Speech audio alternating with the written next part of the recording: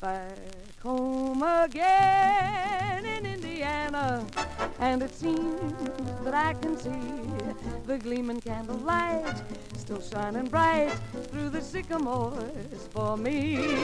The new mown hay sends all its fragrance through the fields I used to roam, and when I dream about the moonlight on the Wabash, then I long for my Indiana home. Who's your daddy? Hello and welcome to the jungle. My name is Adam and I'm joined by my co-host Jenna. And this is Who's Your Daddy, a podcast where we talk about all things Indiana, the Midwest in general, and everything in between.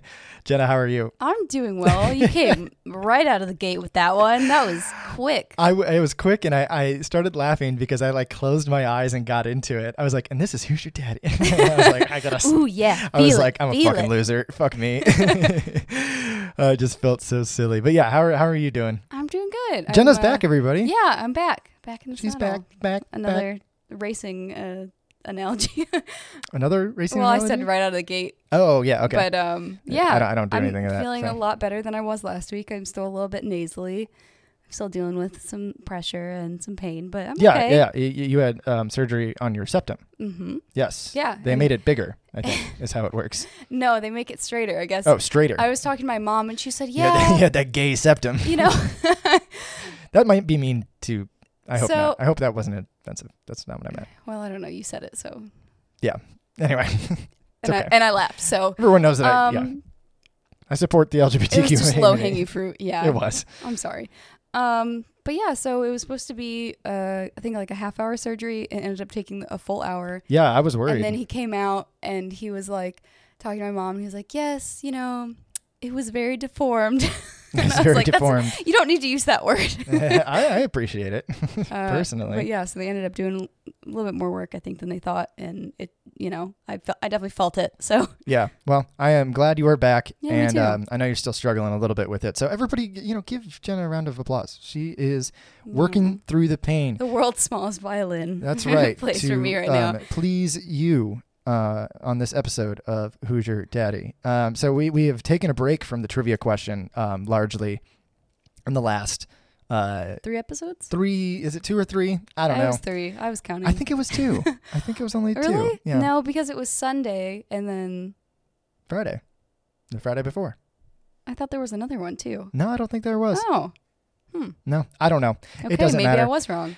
It shows you that we really go back and listen to anything that we do. But we haven't been doing the trivia question, but we are going to now. So, Yes, Jenna, we're going to get back to it. You go back to whatever episode it was, the last time we had a trivia question. Yeah. I said George Clooney. Yes. I don't know what So I I said that you, in response to. I asked you, Abraham Lincoln is a descendant or is related to what famous male actor? That's right. And you said George Clooney. So to answer your question, I'm going to give you a little bit of a backstory. So Abraham Lincoln's mom, her name was Nancy. And before she was Nancy Lincoln, her maiden name was Nancy Hanks. Oh, my God. So I was right. It's George Clooney. No. So I can't believe I got it right. no, you definitely did not get it right. I'm so proud of myself. God. Guys, I got it right. But yeah, so apparently it's very distant, but Tom Hardy? No, Tom Hanks. Oh, okay. God. I'm just amazed Quit that I it. got any of those in. And by any of those, it was one. It was one reference to I'm one surprised actor. you know who Tom Hardy is. Well, it's pretty famous. Yeah, he is. Yeah, he was in a couple. I like him a lot. Well, actually, I should have known because you motion always call pictures. me Bane. So Is he Bane? yes, Tom Hardy is Bane. Well, how would he hasn't got a mask on the whole time. You're right. How would I know that? I was very surprised when I learned that too. Yeah, he was jacked. Yeah, Because in the other thing, he's not as jacked. he's got some. Yeah, he's I got don't a know. nice bod. Actors are weird. They'll be jacked and then not jacked. Yeah, And that's then true. sometimes they get fat. Mhm. It's, whoa. It's almost They're like people. right. I was just gonna say that. It's almost like they have to eat food and things like that. All right. So, Abraham Lincoln is a big fan of Tom Hanks. That's what did I get that right? But apparently, so I would have to look through my ancestry, but being I silly think tonight. our whatever small lineage we have is on his mom Nancy's side as well. So Yeah. Your supposed relation to Abraham Lincoln. which I'm going to look into this, and one day I'm going to come back and I'm going to give you some facts. All right. Yeah. If you prove me wrong, I'll eat crow. Yeah, I'll do that. You eat can crow? Well, no, I'm not.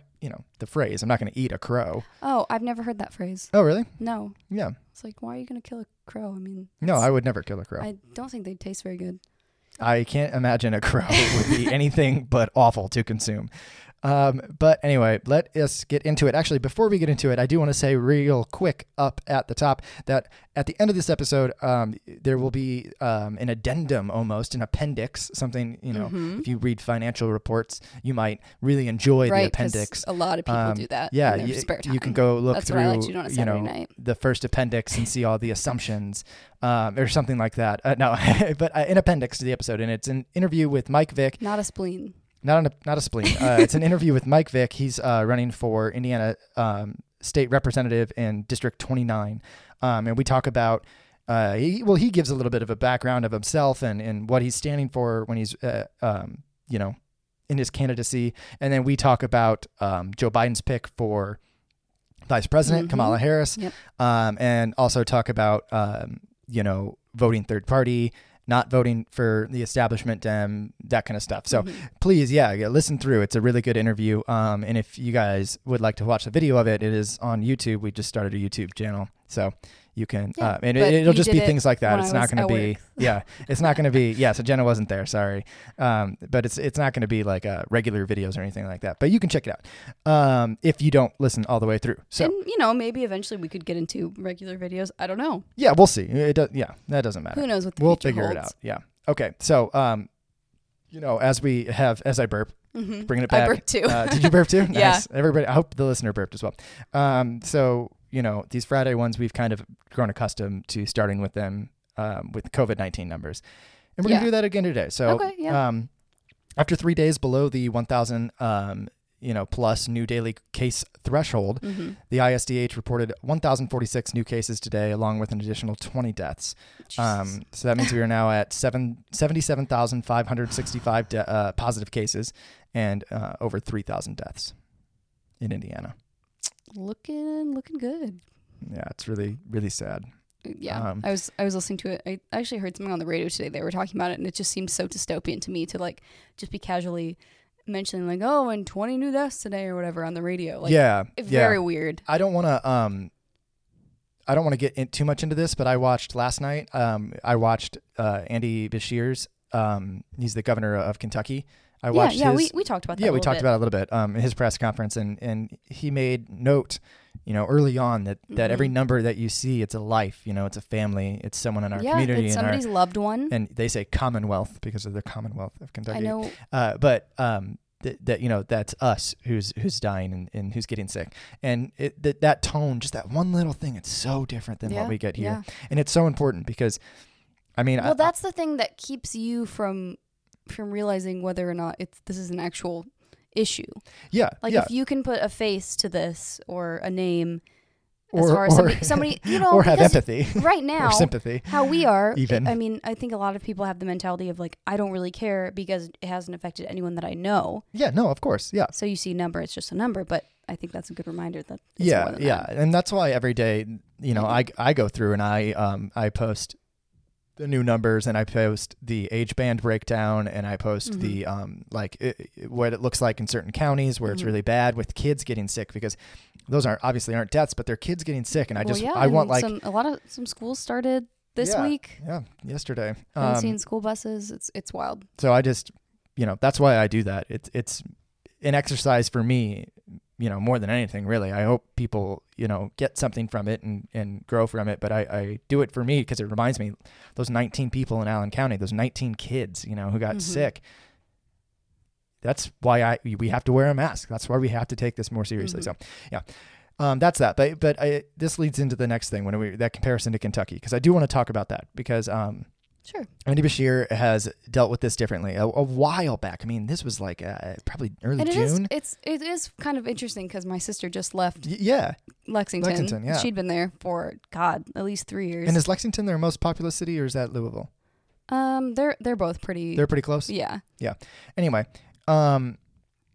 I wanted to compare a little bit of Kentucky to Indiana in terms of numbers and things like that. And since, the states don't, they're not perfect parallels in terms of population or even necessarily like relative population density, although I didn't look too closely into that, so I don't want to speak on that too much. It is a little bit different. Yeah. So, but I do want to highlight two pretty obvious statistics here. It's cases per 100,000 population and deaths per 100,000 population. So in Indiana, the cases per 100,000 is 1,179.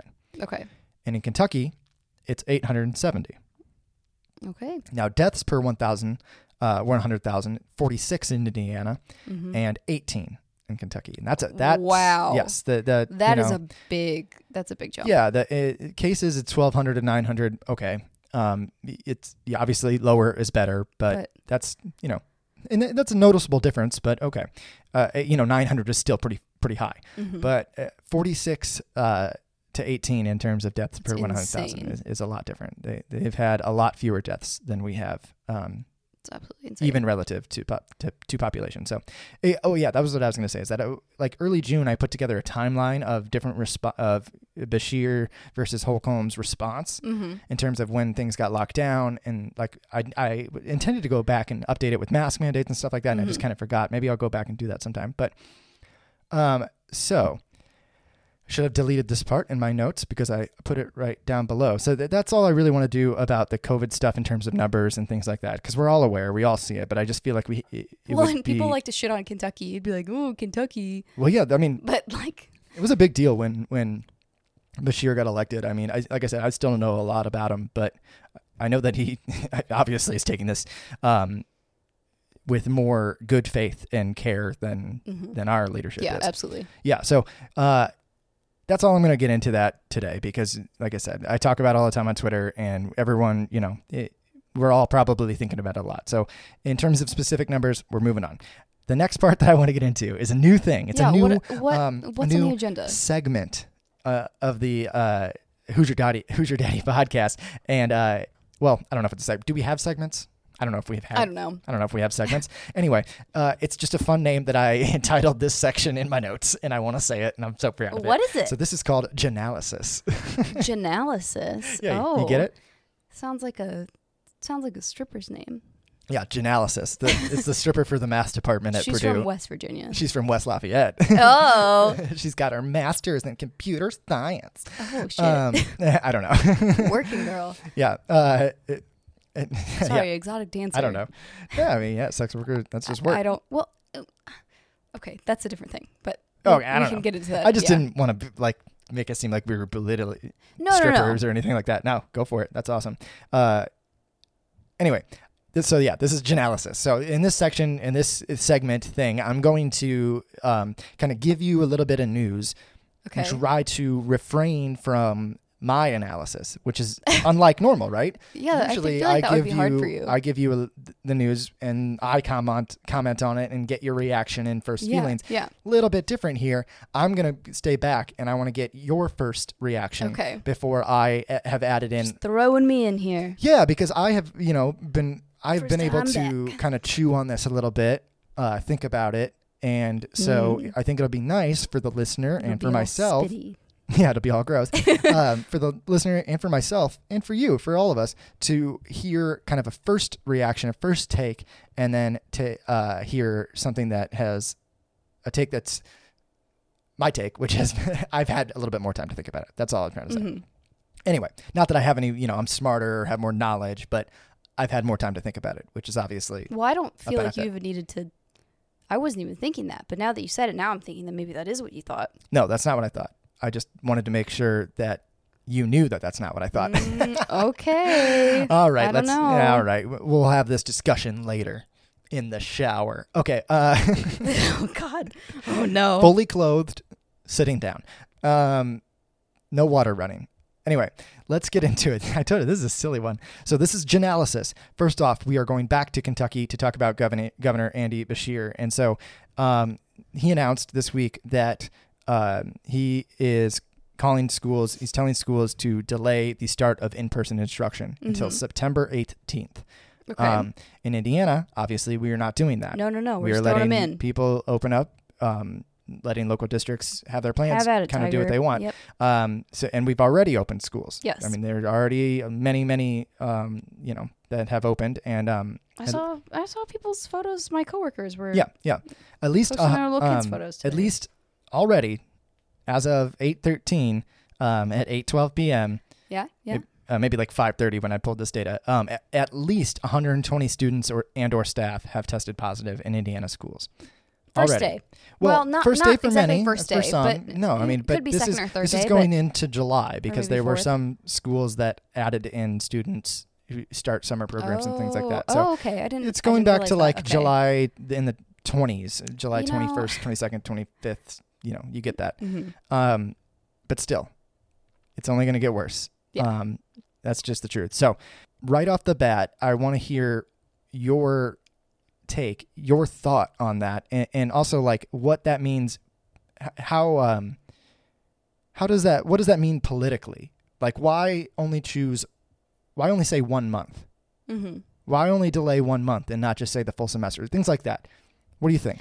Well, there is a big. I don't really know if you want to call it like pleasing the mob, but there's a lot of pressure to kind of satiate people in terms of where they can think ahead. Can they think a month ahead? Okay, that's doable. But if you were to tell people, no, your kids are going to be home for another 3 months, I think they would maybe lose their shit. And so I think doing it in little increments, which is sort of what was done with the lockdown, I think that's probably the strategy that they're going for.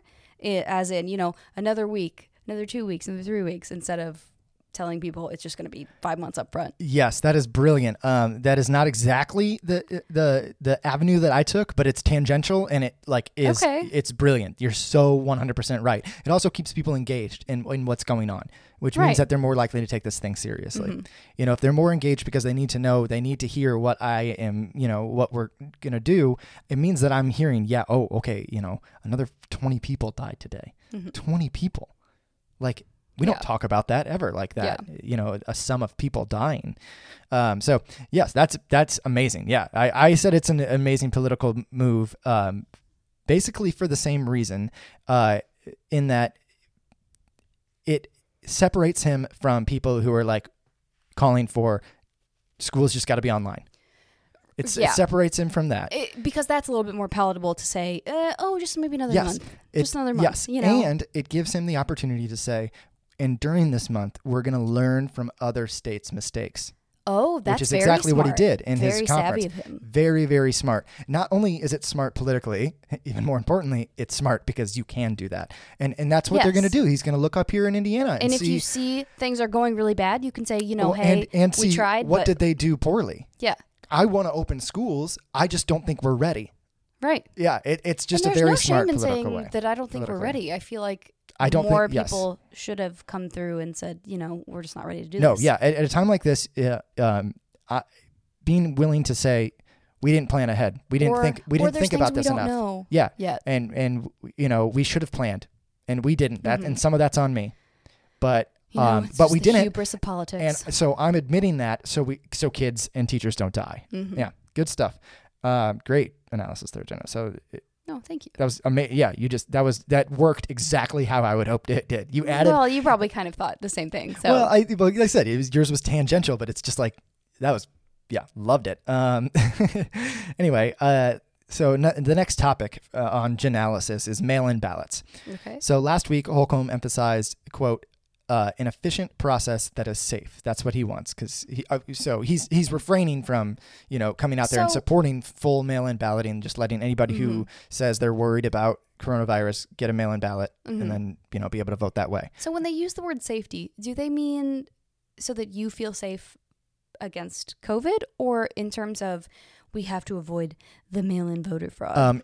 That in that exact small quote there, I don't remember which one he was referring to, but he was referring to both throughout his answers. Okay. So yes, Okay. that safety, it's it doesn't really matter what he meant in that little quote that I had there. Throughout questions about So it's this both. last week, he talked about both of those. So Okay. it definitely is about.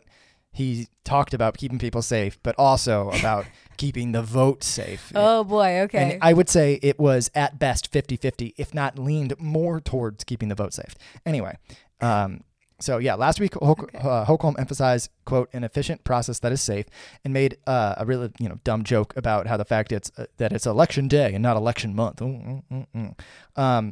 Yeah, so not that was funny. last week. That was last week. This week when he was asked about it again, he said, quote, he said it would, that question, it would be more appropriately answered with input from the General Assembly. To make that change when we are very mobile, I think would be inappropriate. And by mobile, he means the fact that people are going to work, people are going to stores, people are doing these things. We're largely reopened. Because if you look at mobility data, which we talked about a while back on one of the first episodes, our mobility data was down like crazy because we were with the stay-at-home order. Yeah. Made sense. Now that it's up, he's saying our mobility is really high, so it would be inappropriate for me to make that decision. Okay. Before I get into my thoughts, I want to ask you, why would his response to this change? Well, I think he's just parroting what's been going on with the president and his feelings towards it. Has Trump been changing his narratives? Has Trump been more recently saying? I think he's been very much against mail-in voting. Yeah, but last week when he really came out with that, it was a lot about that. Oh, they're gonna there's voter fraud. Voter fraud. Like, that's what's gonna happen. Has he in the last week or so moved more to the fact that it's about people are already out and about, so who cares? Or that's not our decision. Has Trump moved like that? Like, has Trump moved in the same way Holcomb has? I would say he's even more so against it. No, but I mean, for his reasoning, has his reasoning moved? Yes, Trump is totally against it. He's dismantling the post office. Yeah. But what is his reason? Is his reason to be against mail-in balloting? Has it changed? I don't think it has. No. Trump's has not, but no. Holcomb's did. Why would Holcomb's change? Why would his reasoning for this shift? Why wouldn't he once again, just like he did last week, say, look, we want an efficient process that is safe in terms of keeping our Hoosiers healthy and getting their votes counted accurately and in time. Why would he shift from saying that to, I don't really think it's appropriate for me, it's more of a question for the General Assembly? To be honest with you, I don't really know. Yeah. But I feel like there has been just more of a lax attitude as time goes on towards COVID in general, and it's becoming less and less of an excuse for reasons not to do things, like reasons not to go out, reasons not to vote, things like that. I don't feel like he is even taking it, like the idea that you would still at this point want to protect your personal safety is not really a huge it's not really high on his list. I mean, I kind of agree with you a little bit. I think that he wants people to think that way because he doesn't care about us. Yeah. And he just wants that's been he's the like, narrative make this far. Make the stonk number go higher. That's all they care about. But Stonks. I think that was a noble try, Jenna, but I think you're completely wrong. Okay. Personally. No. I think, what do you think? Yes, then? that he shifted his narrative because it adds padding between him and Trump. We have talked about this a lot. Governor Holcomb you've mentioned this many times. Likes to distance himself from Trump. He's very simpering. And, I mean, again, last week, he didn't have his talking points ready. He wasn't ready. It's all very... Well, hold on. The only talking point that he had was the one that was being messaged to him from probably his circle and from Trump and their circle. Hold on. Very Midwestern. Hold on. And I want you to get this thought as a whole. So he didn't have his talking points ready last week. Mm-hmm. And if you watch the conference, when he was asked this question, he was clearly uncomfortable. Mm-hmm. Very clearly uncomfortable. When he was asked if it was Donald Trump's words and actions about that are is what he's using as his reason to not push for mail-in balloting. Mm-hmm. He, when he was asked that question, he had a one-word answer. He just went, inaccurate. That he's not like that. If you watch anything about this guy, if you watch anything about Holcomb, he's a fun kind of laugh it. I'll joke it off. I'll kind of, and go. He was made uncomfortable by this question because he wasn't prepared to answer it. Mm-hmm. His team, him, had not thought of a way to support that issue, to support not everyone getting mail-in balloting in a way that is separate from the reasons Trump wants that, which is just obviously blatant corruption. Yes. He didn't have time to have that, and he stumbled over his words. He laid it out. He showed his cards. This week he comes back, it's the same question, and he took it in stride. Jenna, he kind of laughed it off and said, well, that's not my that's not our decision to make. We need the input of the General Assembly, people from all over the state, because they know what's right for their local elections that we all count here at the state level. He got his talking point. He got it in. He met with Kyle. He met with his asshole friend, Kyle Hupfer. He got to Tell talk me what to say. What's her name? I forget. His treasurer, or whoever it is. The one with the other consulting firm. And he got it. He got his talking points. And now he takes it in stride. I differentiate myself from Trump, but I do the exact same thing. I maintain my traditionally Republican base in Indiana, which is big, and I don't alienate the QAnon people, the MAGA people, the Trump sycophants. I hate to say it, brilliant politics, except for the fact that he showed his cards last week. But the media, they won't talk about this. Please, if I had a press pass, oh my God, I would love to ask a question. Although, I don't know how biased you can be in your questions, but I'd be like, hey, is the reason that you changed your reasoning for why we shouldn't have no excuse mail-in balloting related to your desires to distance yourself from President Trump in order to maintain any aspect of your voter base because you are scared of losing this election due to the fact that you are completely ignoring the crisis happening in our state? And, he wouldn't answer that, but that's what I would ask. So moving on. No, but what I was trying to say was that it's so Midwestern too, to be like, well, I don't want to step on anybody's toes, but. Oh, you mean protect all the voters? Well, no, and also just to have a very wishy-washy sort of outlook on things and to not be like, I stand for this. It's just kind of I completely disagree with you. Really? In terms of politics, yeah. I don't think that's the case at all here. Maybe in terms of pineapple on pizza. But no, what you were just saying was that he hasn't been able to come up with anything as a statement that's just from himself, that isn't parroting what Trump is I don't doing. think that's a reflection of Midwesterners or people in Indiana. I think that's a reflection of him. I guess I mean more so the manner in which he does it. I'm not sure what you mean, but I don't want to get too far into this because we got quite a bit more to go through here. So I would like to talk to you more about that later. And then we can come back and, think about it again in a new way. Anyway, let's move on to school funding. Okay, so this is the last section in our Genalysis corner. And this is a little complicated, so I'm going to be reading something here. It's not complicated, kind of is. We'll see. I'm going to be reading from the Indy Star. Okay. And yeah, this is where I was like, you got to really put on your thinking cap today, just because it's not super long, but it's a little long. And just try to follow all the details, in case you don't know anything about this, which you might not. I don't know.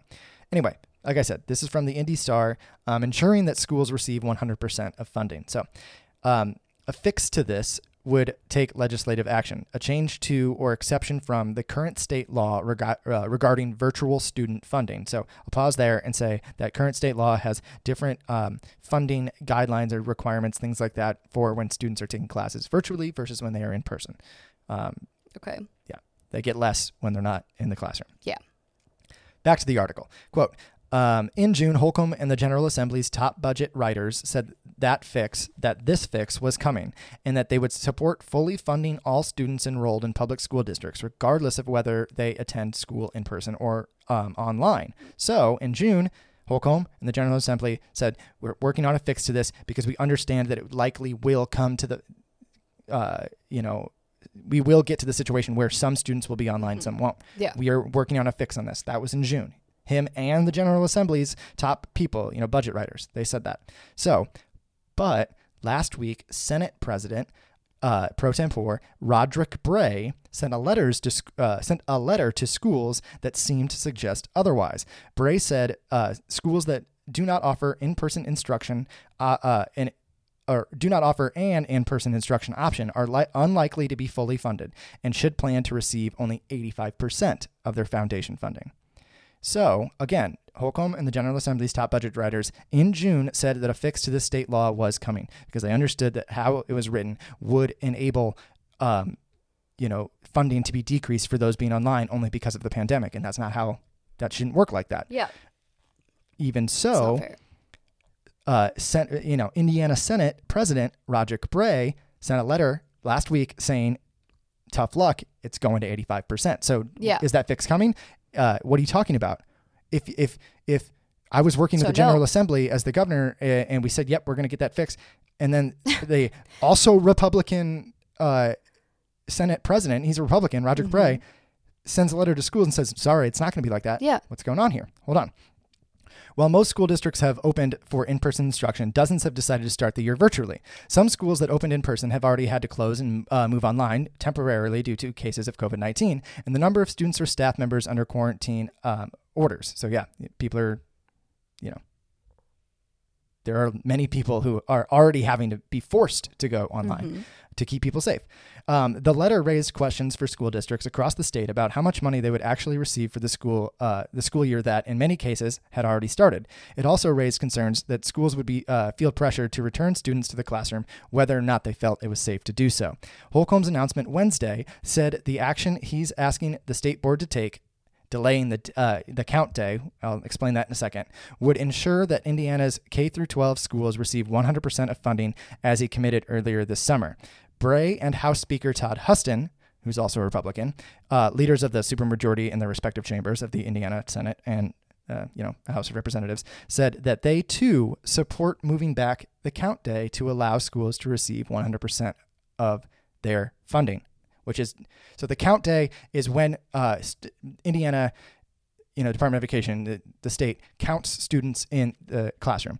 And because of the way Indiana's state laws are all set up, it's per student funding. So, but it's the language is in the classroom. So a virtual thing would affect that in a way. Yeah.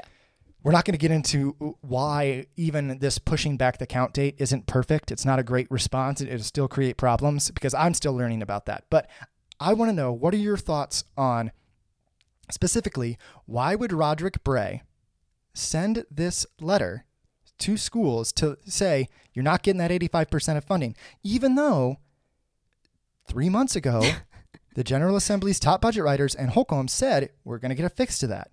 And then, okay, so he sends that letter. Holcomb says, no, we're going to move the count date. And then right away, the same guy who sent that letter and the House of Representatives, the president or House Speaker, Todd Huston, comes out and say, yes, we support that. Why would you do that? Moving the count day. Support moving the count day, which Holcomb announced on Wednesday. Why would that situation take place? Just more pressure to get people in the door. I mean, if you moved then you would have the people who had started school. Well, if you move, they are moving it. Yeah. So I'm saying people that had started and then they were quarantined and then going back to school. I'm not sure. I don't understand what you mean. Maybe I did a poor job of explaining this. I hope everyone's following. If you had started school. Yes. Like as a person, and then you got sick. I'm a student. Yeah. Okay. But you got sick right at the start. But by the time you were better, you came back for the count day. That's okay. What would that result in? Schools would get their funding. Yeah. Yeah. So that would, yeah. Oh, I mean, sure. I think you're missing what I was trying to guide you to, which is fine because it's not abundantly clear. And I hope that we didn't confuse anybody here. It's a little bit complicated. I believe that this happened for a pretty specific reason. So Roderick Bray, again, the Senate president, Indiana Senate president, who sent this letter to schools saying, hey, clock's ticking, it's going to be 85% funding if you don't open up schools to everybody in person. He's from a fairly rural southwest Indiana district. Okay, it dodges Bloomington and completely misses Terre Haute. It's in the southwest of Indiana. So is this something that I would have needed to know? No. I'm just backing up my claim about my analysis of this. So, okay. He was elected 8 years ago. He's been in office since 2012. He's going to hold on to his seat. He can send out that bad message. But Holcomb can't. Holcomb's facing a lot of pressure, and Holcomb can't, because then Holcomb can't fix the issue. Mm-hmm. What does Holcomb need more than anything right now? To look strong on schools. Yeah. He's getting shit from everywhere, from teachers unions, from parents, from kids, all over. Nothing, no support. He needs to look good. He needs a win. He needs a win in the media. So how do we do that when we know that he's not going to do anything to actually help people? Mm-hmm. We fabricate a win. We make up a win. Look, we have this opportunity. We haven't got this fix out yet. We haven't released it. Obviously they knew. They were close to having it ready. They announced in June that they were going to have it. Mm-hmm. And their fix is to move the count day. Mm-hmm. They've known that they've been sitting on it. So then this guy can send this letter to the schools and saying, actually, you're going to get cut. Holcomb steps in, says, no, sit down. I'm going to save the day and get schools 100% funding. I mean, every article I see about this is Holcomb assures teachers 100% funding. It's all painted in this great light, and that's exactly what he wanted. I don't know this to be true for sure. I don't. But I believe it to be. Like, I believe that it is. That this guy, they talked, Roderick Bray put out the letter, I can swoop in and save the day. You're not going to lose your election, man. You're not going to lose your election. You're going to be fine. You've been in since 2012. You're in a rural, red Indiana district. You're fine. You can take that hit, even though it's not really a hit, because virtually the next day, I'm going to swoop in and save the day. And then you can agree with me and say, that's actually a great idea, even though we've already had this idea for weeks now. We've just been sitting on it. Mm-hmm. You see what I'm saying? I do, but I don't think that, I don't know, maybe me being naive as I am, I don't think that's where my mind initially went to. No, I mean, yeah, that's why I was saying maybe I didn't lead you to, I didn't want you to get exactly there, but I wanted to hear what you thought. I just didn't understand what you were saying at all. It didn't make any sense to me. I don't know. I think I was just thinking of it more pragmatically instead of what was the underlying issue. Sure. Yeah. Like I said, it's a little bit complicated, and I hope that it was good listening. I hope that, it wasn't just kind of boring and silly. But I think that the payoff was interesting. The idea that was a fabricated issue, that they had the fix already, but they let it, and they leaked, hey, this is going to get bad. Holcomb can come in and save the day. God.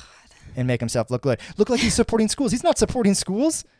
No. He's not at all. He doesn't give a shit. He doesn't care. He doesn't give a shit if a kid dies or if a teacher dies. But he knows that even, taking away that funding because of this would be terrible. It would be, really, really bad. So let us move on to the next part. All right. So the next thing we got here is Axeman. Do you remember the guy in Fort Wayne who I kind of laughed. This isn't funny. He tried to attack some people with an axe in Lowe's. In a Lowe's.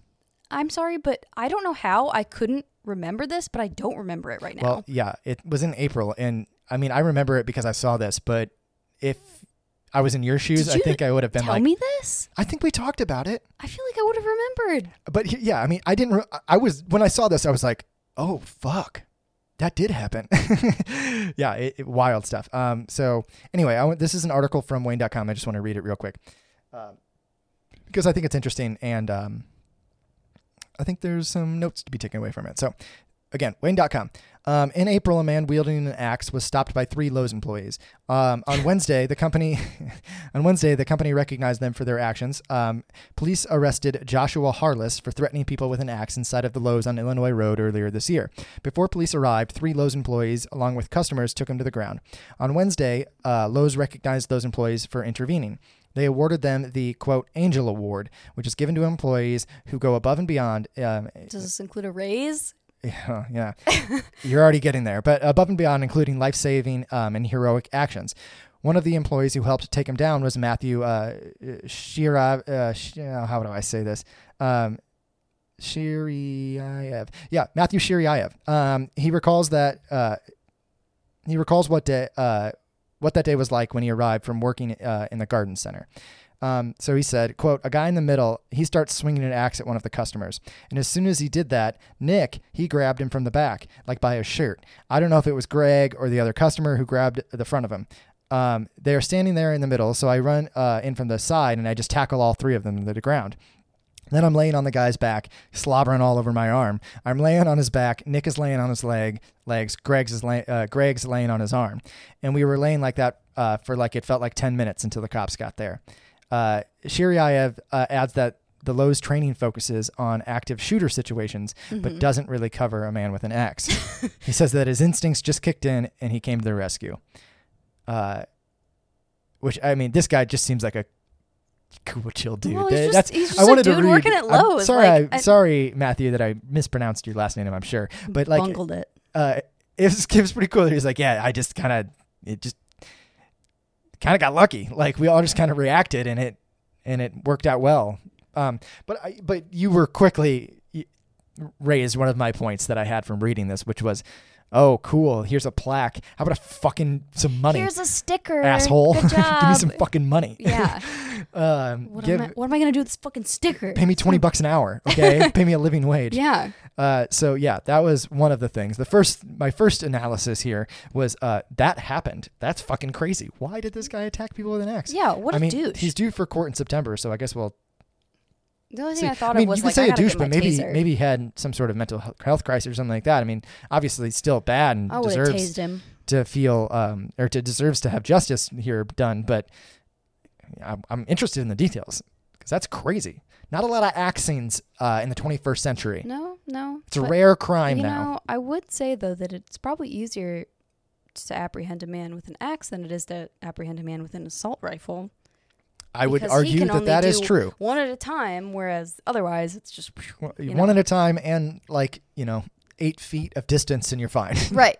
It's like if you're following the CDC's guidelines, you're safe. They weren't in place in April. We're being a little flippant about this, but I don't know. Yeah, no, it is scary. So that had happened is crazy. That they're like that they have this award is crazy. They know. They were like, we've already seen everything. We got to be honest. People keeling over in Lowe's all the time. We just got to help out their employees. Yeah, but there's not there's not a raise or anything. And maybe there isn't. We just didn't get it here. But I don't know. Weird. The only thing I thought about with this award is that maybe if somebody had a medical issue and a worker, an employee came and helped them, then that would be a cool thing to be like, hey, you did a really great job for one of our customers. And sure. You went way above and beyond. Even then, I still think give them $100,000. How cool would that be? Give him a fucking Lowe's gift certificate, something. Give him $100,000. Lowe's, you have $100,000. I guarantee it. You could just do it. It would be awesome. Yeah. I feel like whenever a civilian saves anyone, the government should just give them $100,000. Yeah, here's some money. We should just be like, that was awesome. Here you go. Yeah. Maybe not, because that would maybe incentivize something. Vigilante. Well, or hey, act like you're going to kill them and then I'll save them. Oh. That would be bad too. The old hoop-de-doo. Yeah, that's what they're called. It's called the old hoop-de-doo. Okay, the other thing I had, why did it take 5 months for them to get the reward or this award? Not reward. I don't know, because Lowe's corporate is under a lot of stress right now. It happened in April. It feels like you should have been later in April. Yeah, but you wouldn't believe the DIY projects and stuff. I don't know. You'd be like, later in April, yeah, these employees saved their. Well, that just goes to lives. show you what they actually think. Well, yeah, what they're worried about. Yeah, I don't know. Yeah, and then of course that they have to have an active shooter training is just. Well, I told you. Just really sad. I told you that about my fucking surgery. That I'm sitting there about to go into surgery, and this young nurse is doing her active shooter drill in the next cubicle over or whatever, and I'm listening to this computer, and they're like, and then the shooter comes into the building, and I'm like, can you please turn that off or put some headphones in? You're like, I'm literally going under right now. I'm very anxious right now, and I don't want to listen to this. I'm about to have my septum straightened. Yeah, and she's like, oh, it's sorry. Curvy. Yeah, it's just sad. I got a fucking needle in my arm. I mean, okay? I'm sure I'm gonna have to do some of this stuff with teaching. Well, yeah, but it's just absolutely ridiculous that our Band-Aid is like, just give them a video. That's fine. Yep. Yeah, it's really, that's going to fix anything. Run away. Thanks, asshole. It's also a slap in the face. You as a person, you should not be held responsible for that. You should not have to know how to handle that situation. That's right. It should be handled for you. And it really shouldn't even be companies. No, Really? no. I mean, they have the resources to do more now, so I think they should. But given our current landscape, but it shouldn't be their responsibility. I We mean, should have a it's- government it's- that does something. And we've gotten into some of my opinions and like on what we gun laws ask of and stuff. But teachers in terms of active shooter drills is just insane. yeah, I don't want to get too much into that. All right, I'm sorry. Yeah, kind of. I'm sure we will. I just had to bring it up because the like hospital thing really Whoa, I'm glad you brought that up hit because home that for is me because wild. I was like, what the fuck? Well, yeah, because that is crazy. No, I just mean like, getting into opinions and thoughts on that kind of stuff. I want to refrain because I'm sure we'll do something in the future where Sure. we can do more about Yeah. that. So, we're coming up at the end here. And this last little section, I wanted to propose something to you, Jenna. I wanted To me? to propose. You wanna I don't want to propose propose. Oh. We're fine with that. We've had that discussion. I'm not getting down on a knee. If anything, I'm going to throw it to you, maybe over a river. Don't throw it at me. I was thinking we could go to the Mississippi, and I could be like, you think I can get a rock over the river? And I would train like all summer to get the rock over the river, and then I would have you go to the other side of the river, and then I would act like I was picking up a rock, but instead it was the case with the ring in it, and then I'd throw it over the river to you, and you'd be like, you got it over, and I'd be like, look at the rock, and then you'd open it, and it wouldn't be a rock. Oh, I like that. It would be a destroyed rock. I like that idea. Yeah, I just came up with it right now. So, That's cute. Oh, no. Okay. I want to propose an idea, and that is that we take a little vacation. What do you think Okay. about that? I would love to do that. Mm-hmm. I'm always down for a little vacay. Yeah. I was thinking we could take a trip to our neighboring state, Ohio. No, I was going to say which one. Ohio, a state known for all sorts of things, from its name, Mhm. Ohio, to other things, too. Those things. Jeffrey Dahmer. No, I mean, here's what we're going to do. We are going to read an article from Ohio. This is Ohio news, but I thought it was interesting. And Okay. they are our Midwest friends, and I want to include them Well, in the show. apparently they don't think so because No, one time that we went. No, Jenna, we have talked about, we've never been to Ohio together. Oh, yeah, oh my Are you gosh. serious? The one time that Okay, we went? yes, they I forgot. fucked up your license plate? Yes, we will tell the story in a second. But first, I just want to say, and actually, can you give the story real quick? You really don't remember that? Yes, I do. Just give the story real quick, because we're running We up on went time. to visit Adam's friend in Ohio. Yes, my we friend were John. at an apartment overnight. We came out in the morning, and the 2 Indiana plates had been folded up Yeah, and messed with. yeah, crazy. Yeah. Yes, no, yeah, that is a good story, and it was, yeah, I hated it. I was really mad. You remember? I was really No, but pissed we've off. never been to Ohio together. I don't know. I just forgot that.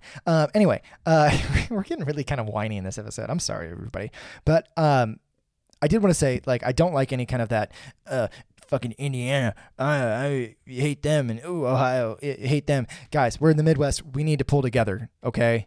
Look, it sucks all over. Let's pull together and get some shit done. That's all I have to say. So, I think we've talked about that in the past. Mm-hmm. Yeah, we have, because I've made comments about it, and you've been like, no, don't do that. Yeah, I was like, don't make fun of people from Michigan. I don't know. I don't get it. It's just, I don't know. I have made that a strong belief that I have. So this is some news from Ohio. News from Ohio. This is from 10tv.com out of Columbus, Ohio. So the news of Governor Mike DeWine testing positive for COVID-19 has garnered all kinds of reactions across the state and the nation. While the majority of politicians have expressed their messages of support for DeWine, a rival in the Ohio House has used the occasion to question the need for wearing face coverings. State Rep Nino Vitale, he's a Republican from Urbana, a critic of DeWine and his policy of making... Is DeWine a Democrat? No, he's a Republican. And his policy of making Ohioans wear masks, posted a message on his Facebook. So that Nino Vitale posted a message on his Facebook featuring a photo of DeWine wearing a mask and a message that said, quote, DeWine tests positive. I thought masks worked. Okay. He said, while I certainly wish no ill will or and no poor health on the governor, I think the question must be asked. He has not been wearing his mask, or do masks not stop the spread? Last month, when DeWine ordered all residents in 7 Ohio counties to wear face masks in public, Vitali stated he is, quote, tired of living in a dictatorship. Oh, boy. Amid the continued health guidelines across the state. Quote, this is what happens when people go crazy and get tested. Stop getting tested. What? Why? In all caps with an exclamation point. That was not the first time Vitali has raised his eyebrows with his bizarre and sometimes false claims about the coronavirus. He has consistently claimed that masks do nothing to mitigate the disease spread, despite overwhelming evidence to the contrary, and stated he would not wear a covering because he believed it would dishonor God. He also frequently attacked Dr. Amy Acton prior to her eventual resignation as health director, calling her an, quote, unelected globalist, while vowing to fight against her department's orders. So this guy is Alex Jones. He's Coach Dave Daubenmire. If you guys in Ohio, you probably know who Coach Dave is. You guys in Indiana, you might not. I'm kind of pulling it together an episode on Coach Dave Daubenmire, so we'll have that eventually. It's those people. It's the globalist, the cabal, it's QAnon. Oh, the globalists are coming. Oh, it's so freaking funny.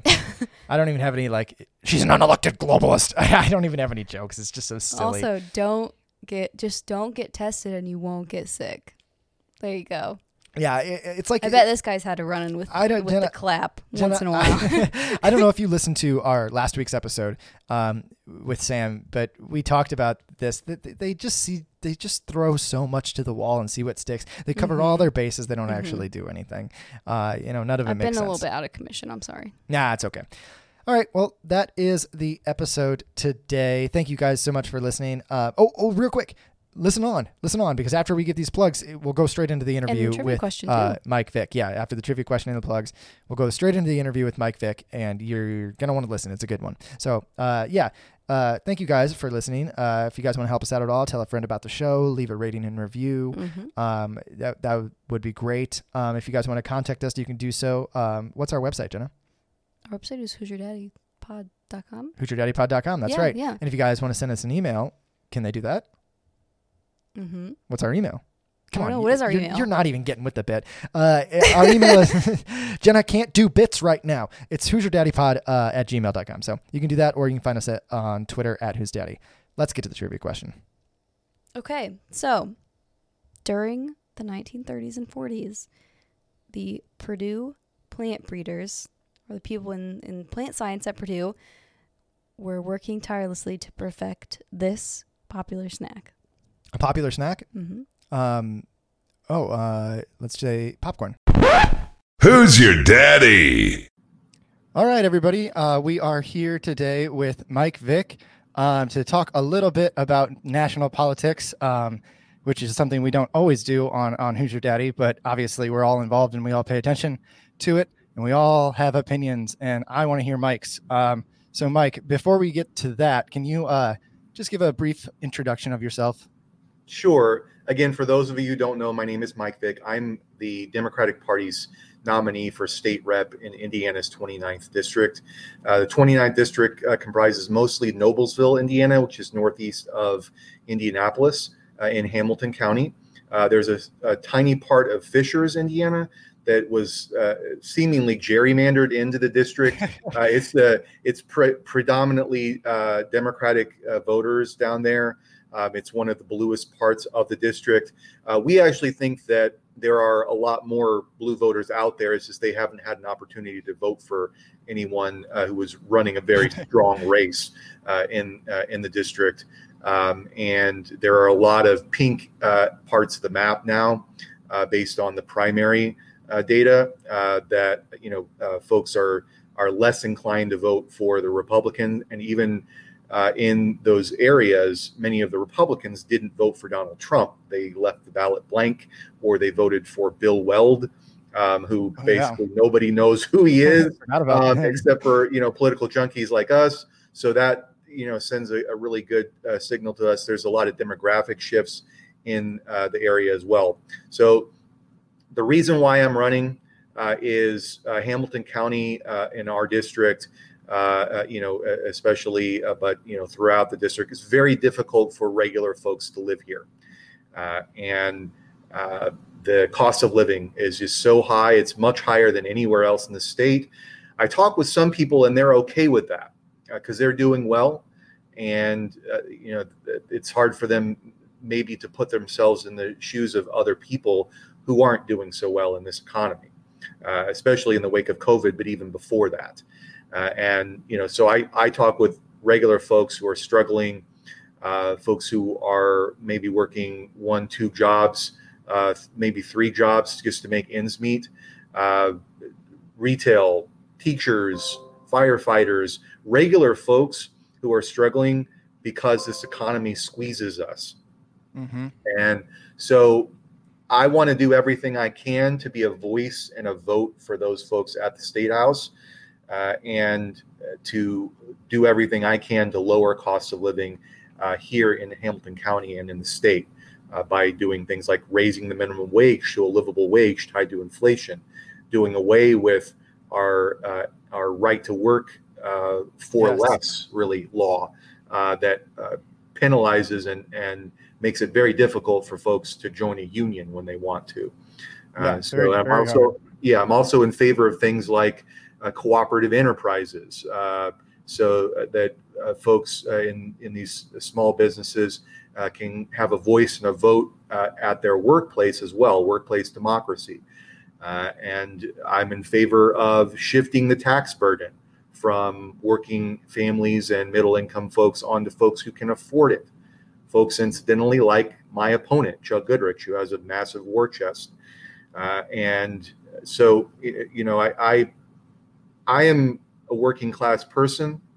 I have working class values, and I want to take those working class values to the State House to represent everyone here in District 29, including, incidentally, folks who are currently being, in the Republican Party who are voting for my opponent.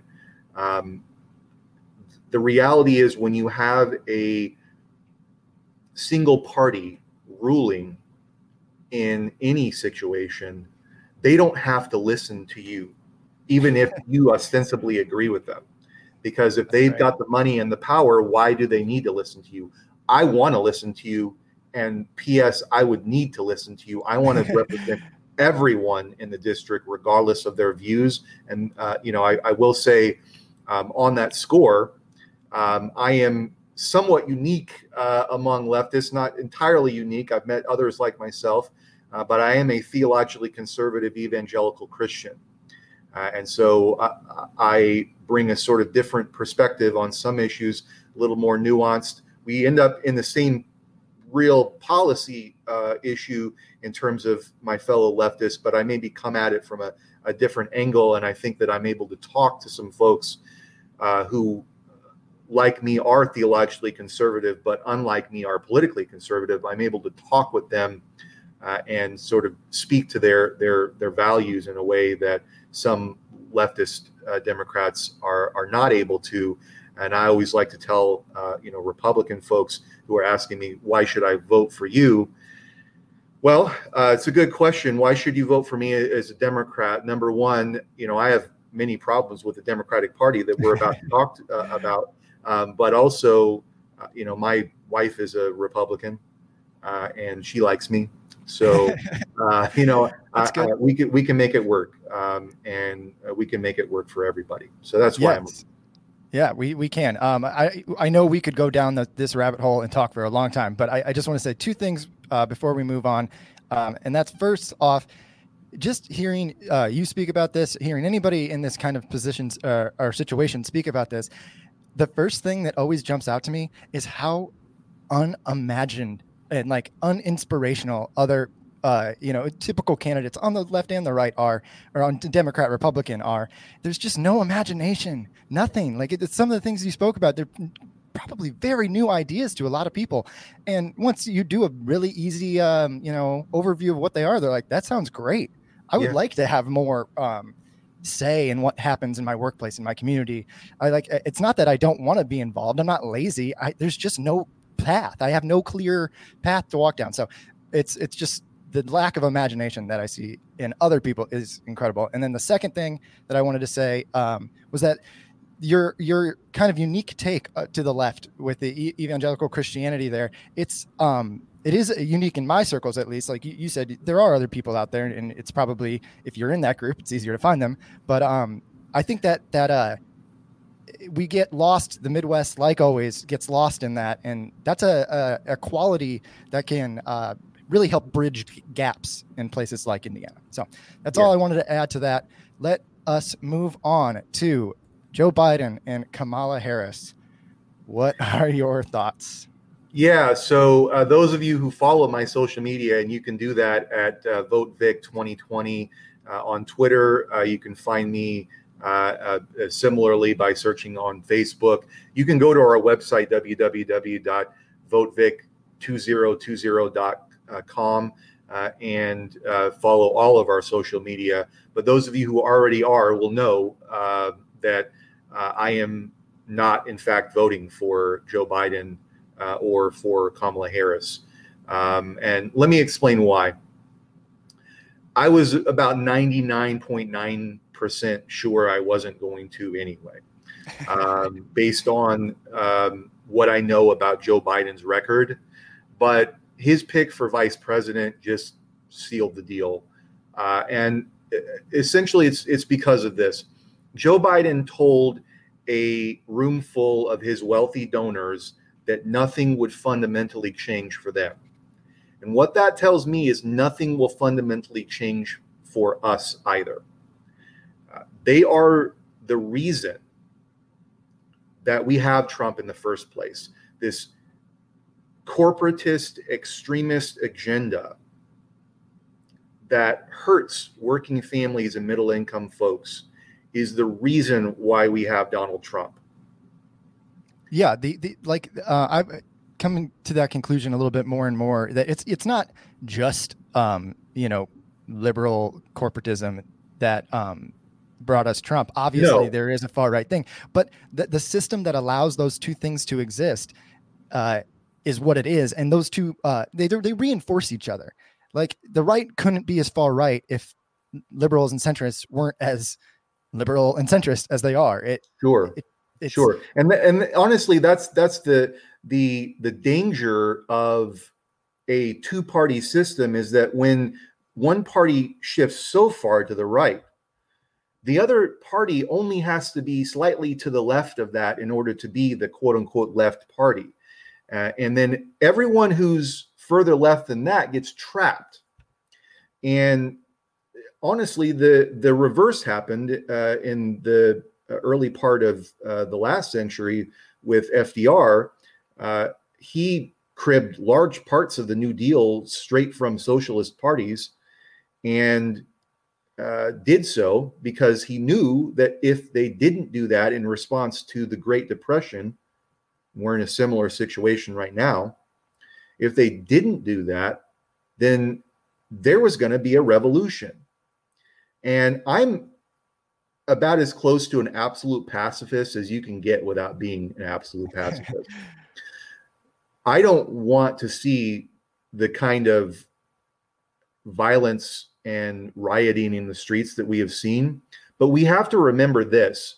Martin Luther King said that a riot is the language of the unheard, and that our country's summers of riots are caused by our country's winters of delay. We have had 2 elections in which the Democratic Party had on offer a peaceful political revolution that was majoritarian, that polls show issue after issue, people within the Democratic Party, independents, and even Republicans agreed with. But in order to go for that agenda, they would have to turn off the Wall Street money spigot. And a lot of people on K Street, lobbyists, would lose their jobs. Yep.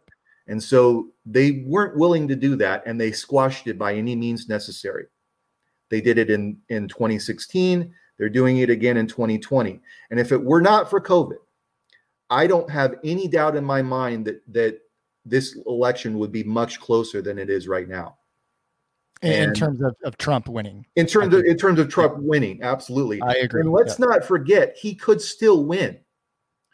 And They're if working he hard on wins- that. Yeah, if he wins, I'm sorry, liberals. I'm sorry, Democrats, my fellow Democrats. It will not be because of folks like myself who are voting our conscience for a different alternative, or who are so disgusted by the entire process and both choices, both available major party choices, that we don't vote, which is the vast majority of people, or I'm sorry, a plurality, at least much larger than the number of people who vote for either party don't vote. The reason that they don't vote is not just because those votes are suppressed. That is one really big reason that we need to tackle, but it's also because so many people are apathetic, not because they're lazy, but because they rightly see the system as rigged against them. And we're not offering them real alternatives to show them that, yes, we care. And yes, we want to see change. So he picks Kamala Harris, who in California locked up folks for marijuana and laughed about it, locked up parents for truancy of their kids and laughed about that, but wouldn't prosecute Steve Mnuchin for clear violations of the law that put people out of their homes, and then turned around and took money from him for her campaign. Joe Biden didn't just vote for the crime bill that caused many of the problems, exacerbated many of the problems that people are in the streets protesting right now with the Black Lives Matter protests. He wrote that bill. He stood foursquare behind it until very recently. It's incredible. It's incredible that, I mean, as you said, they know what they're doing. They know that Joe Biden wrote that bill. It was 25 years ago. Right.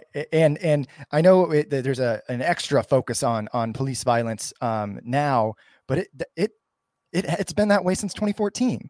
I mean, even before Ferguson, it was like that. It's been that way since he wrote the crime bill. Yeah. It's been that way for the last 25 years. The reality is that bill wasn't necessary. We didn't need to take that route. We took that route because at that time, the Democratic Party was very much interested in triangulation and trying to win back Reagan Democrats. And that's still what they're going after. Reagan Democrats, folks, are Republicans. Okay. And so in this context, it's really galling to me that folks on the left are told to shut up and fall in line, while at the same time, we're welcoming with open arms neoconservatives from the Bush era who are war criminals, and we're pandering to them to get their votes, the never Trump Republican votes. But nobody's really paying that close of attention to this much larger group of folks in the base of our party, and folks who could be part of the base of our party, who have very legitimate policy demands that are majoritarian and popular and would fix the problems that are exacerbating the situation that creates the right-wing nationalism that we're seeing right now. So my goal, of course, is to defeat Donald Trump. But the further goal has to be to defeat Trumpism. And if we just defeat the man and we don't defeat the ideology, then the next Trump that comes along is likely to be much shrewder and much smarter. And what are we going to have to go up against it? Kamala Harris? It's hard to, it's like, you want to defeat Trump, but it's like I need the whole system to be defeated. It's no longer the Republican versus the Democrat. I don't think of politics that way anymore. When I think on a personal level, it's when you speak about it, sometimes you have to, depending on who your audience is. But it's like us versus the corporatist, autocrat, whatever you want to call them. And even that language, though, like I said, I use it sparingly because I think you can lead down a wrong path with it. So you have to be nuanced with it. But I think for everything you're saying, I mean, what cup of despair do you want to drink out of? The red one or the blue one? I don't want to drink the cup of despair. No. And here's the thing, Adam, that I think that folks don't realize. I want to address some objections that I know I've already gotten to this, and that is, well, you're just going to elect Donald Trump. I hate that argument. I hate it. So first off, what we could have put up a much better candidate who would have addressed all the issues that I'm talking about. And we've been saying that for 2 years. Yes, absolutely.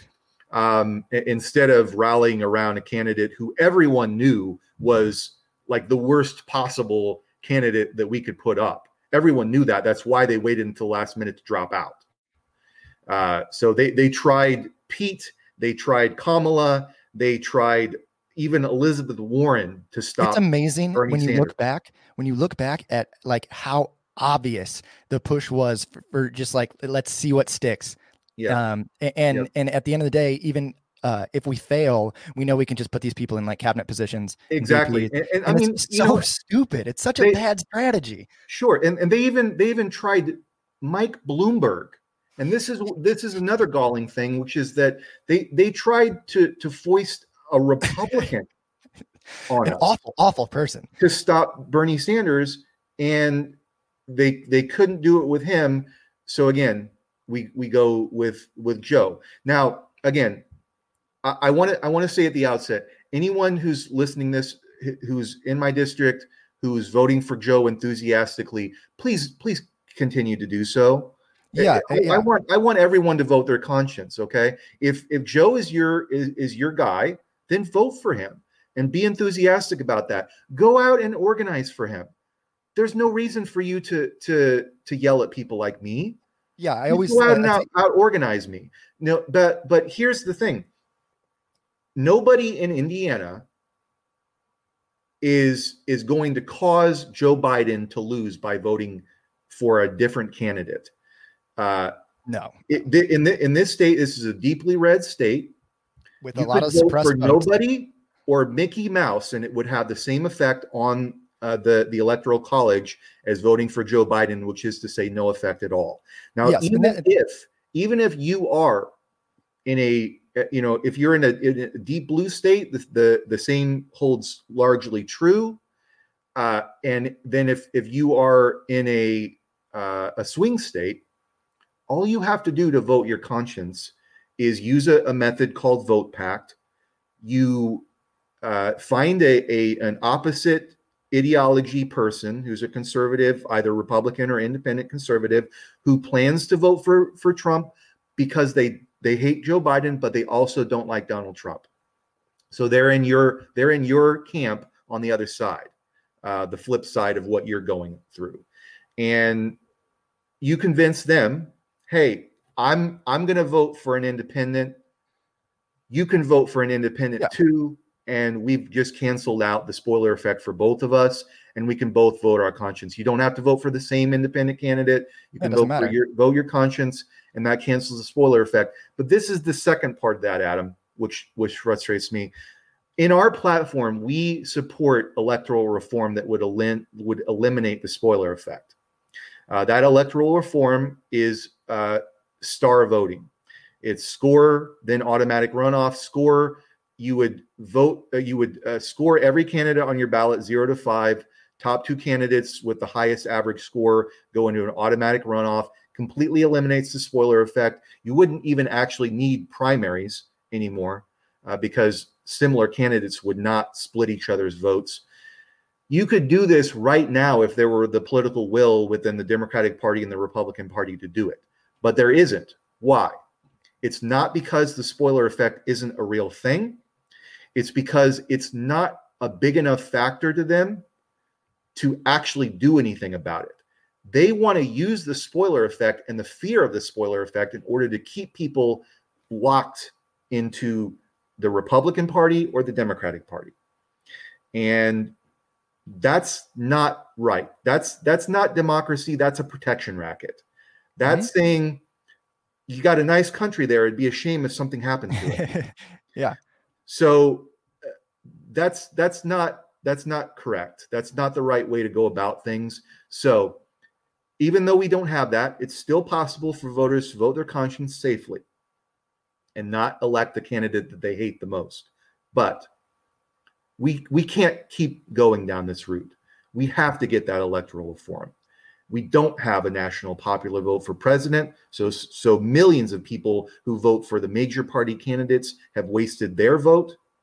And we don't have the electoral reform that would do away with first past the post plurality voting, which is the worst possible kind of voting that you could imagine.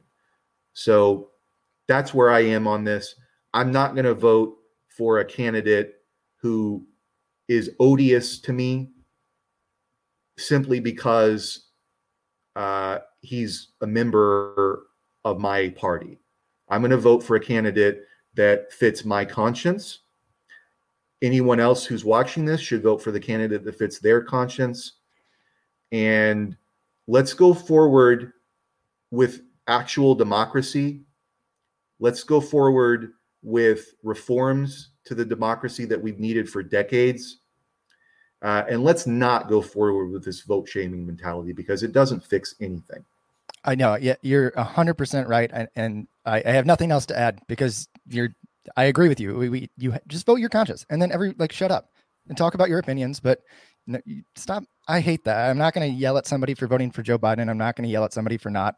I'm not going to yell at somebody for voting Trump, but I might scream in my head about it. Well, I support their right to do it. Exactly. And that's the thing is that it's doubly weird in this state to tell someone that their vote is wasted voting on a third party candidate, when in many cases, there's very little chance in some districts that the Democrat's going to win either. So you're telling someone that they're voting for someone who's not going to win. Okay. That's fine. So what is it? My vote is just a message to other people? It's what I want. Yeah. Go organize for the candidate that you love the most. Mm-hmm. And stop yelling at people who are voting for other people. Of course, you can debate all you'd like about the merits of the various candidates. I will tell you flat out, I am not voting for Joe Jorgensen, who is the Libertarian Party candidate, who is the only ballot access candidate in Indiana, which is an unfortunate reality, but ballot access is very difficult. It should be. Green Party didn't get on in Indiana. Green Party is highly unlikely to get on in any year in Indiana. But they spend a lot of their time trying to just get ballot access, which is unfortunate. That's not democratic. But I'm not voting for the Green Party candidate either, even as a write-in. And the reason is, if you research hashtag Clean the Greens, on Twitter, you do any kind of research into Howie Hawkins, you'll see that while the platform of the Green Party is great, and I would love for the Democratic Party to take a look at that platform and adopt a lot of it, if not wholesale, just take it for our own. The problem with the Green Party is that they're quite dysfunctional and a lot more top down than they advertise themselves as. And in my opinion, now I know that some leftists disagree with this, and that's fine. Again, vote your conscience for Howie Hawkins if that's your candidate. But I have seen compelling evidence that primary was rigged for him, and that the Green Party has been doing a lot of things at the top. It's not to denigrate people, grassroots Green Party activists who I voted for two Green Party candidates, Ralph Nader in 2000 and Jill Stein in 2016. I love the Green Party. I love their platform. Grassroots Greens are great, and many of them agree with me on this, that there needs to be reform within the Green Party or moving to an entirely new left party, because the Greens, in some ways at the top, the folks at the top are not doing the kinds of things necessary in order to break through, to be a major party. And so Howie Hawkins, I'm sorry. I love your platform, but you don't have my vote, because I'm not going to jump from one rigged primary to another. Sure. So, personally, again, this is my personal vote. based, in fact, largely on the uniqueness of myself and my politics, which is that I'm an evangelical Christian and a leftist. I'm voting for a candidate named Brian Carroll, and his vice presidential nominee is Amar Patel, and they are members of a party called the American Solidarity Party, and they are, a party that I think represents some views that I think would do a lot to alleviate a lot of the problems in this country were they to catch on, especially it's a party that actually could theoretically pull a lot from Republicans and Democrats, conservative independents and left independents, if folks look into them. Again, it's the American Solidarity Party. But vote your conscience. That's where I am. I was actually, because they are such a small party and they're interested in making these connections, I was able to talk with them all. I've spoken with Brian Carroll via Facebook, and we're planning on speaking in person. Not in person, but via Zoom or a phone call. And then Amar Patel actually lives in Illinois. Oh, nice. And I was able to talk with him at length yesterday by phone. Again, vote your conscience for whatever party candidate fits your values, but that's where I am. That is great, and that's about all the time we have. But Mike, thanks so much for coming on. You know a lot more about this national level stuff and have a lot more experience with it. And so it's great to have you on and give our listeners a little bit of insight into who you are. So if you guys are listening and you're in the in District 29, here you go. Really great candidate. Get out there and vote. And then just for your insight on that kind of stuff, I appreciate it, and I hope everyone else does as well. So thanks again, Mike. Thank you, Adam. I'd love to come back again and talk more about the local race for sure. Oh yeah, we'll have you back on in the next month or so, couple months. We'll see. Time doesn't exist anymore. So, all right. Thank you so much, Mike. Who's your daddy?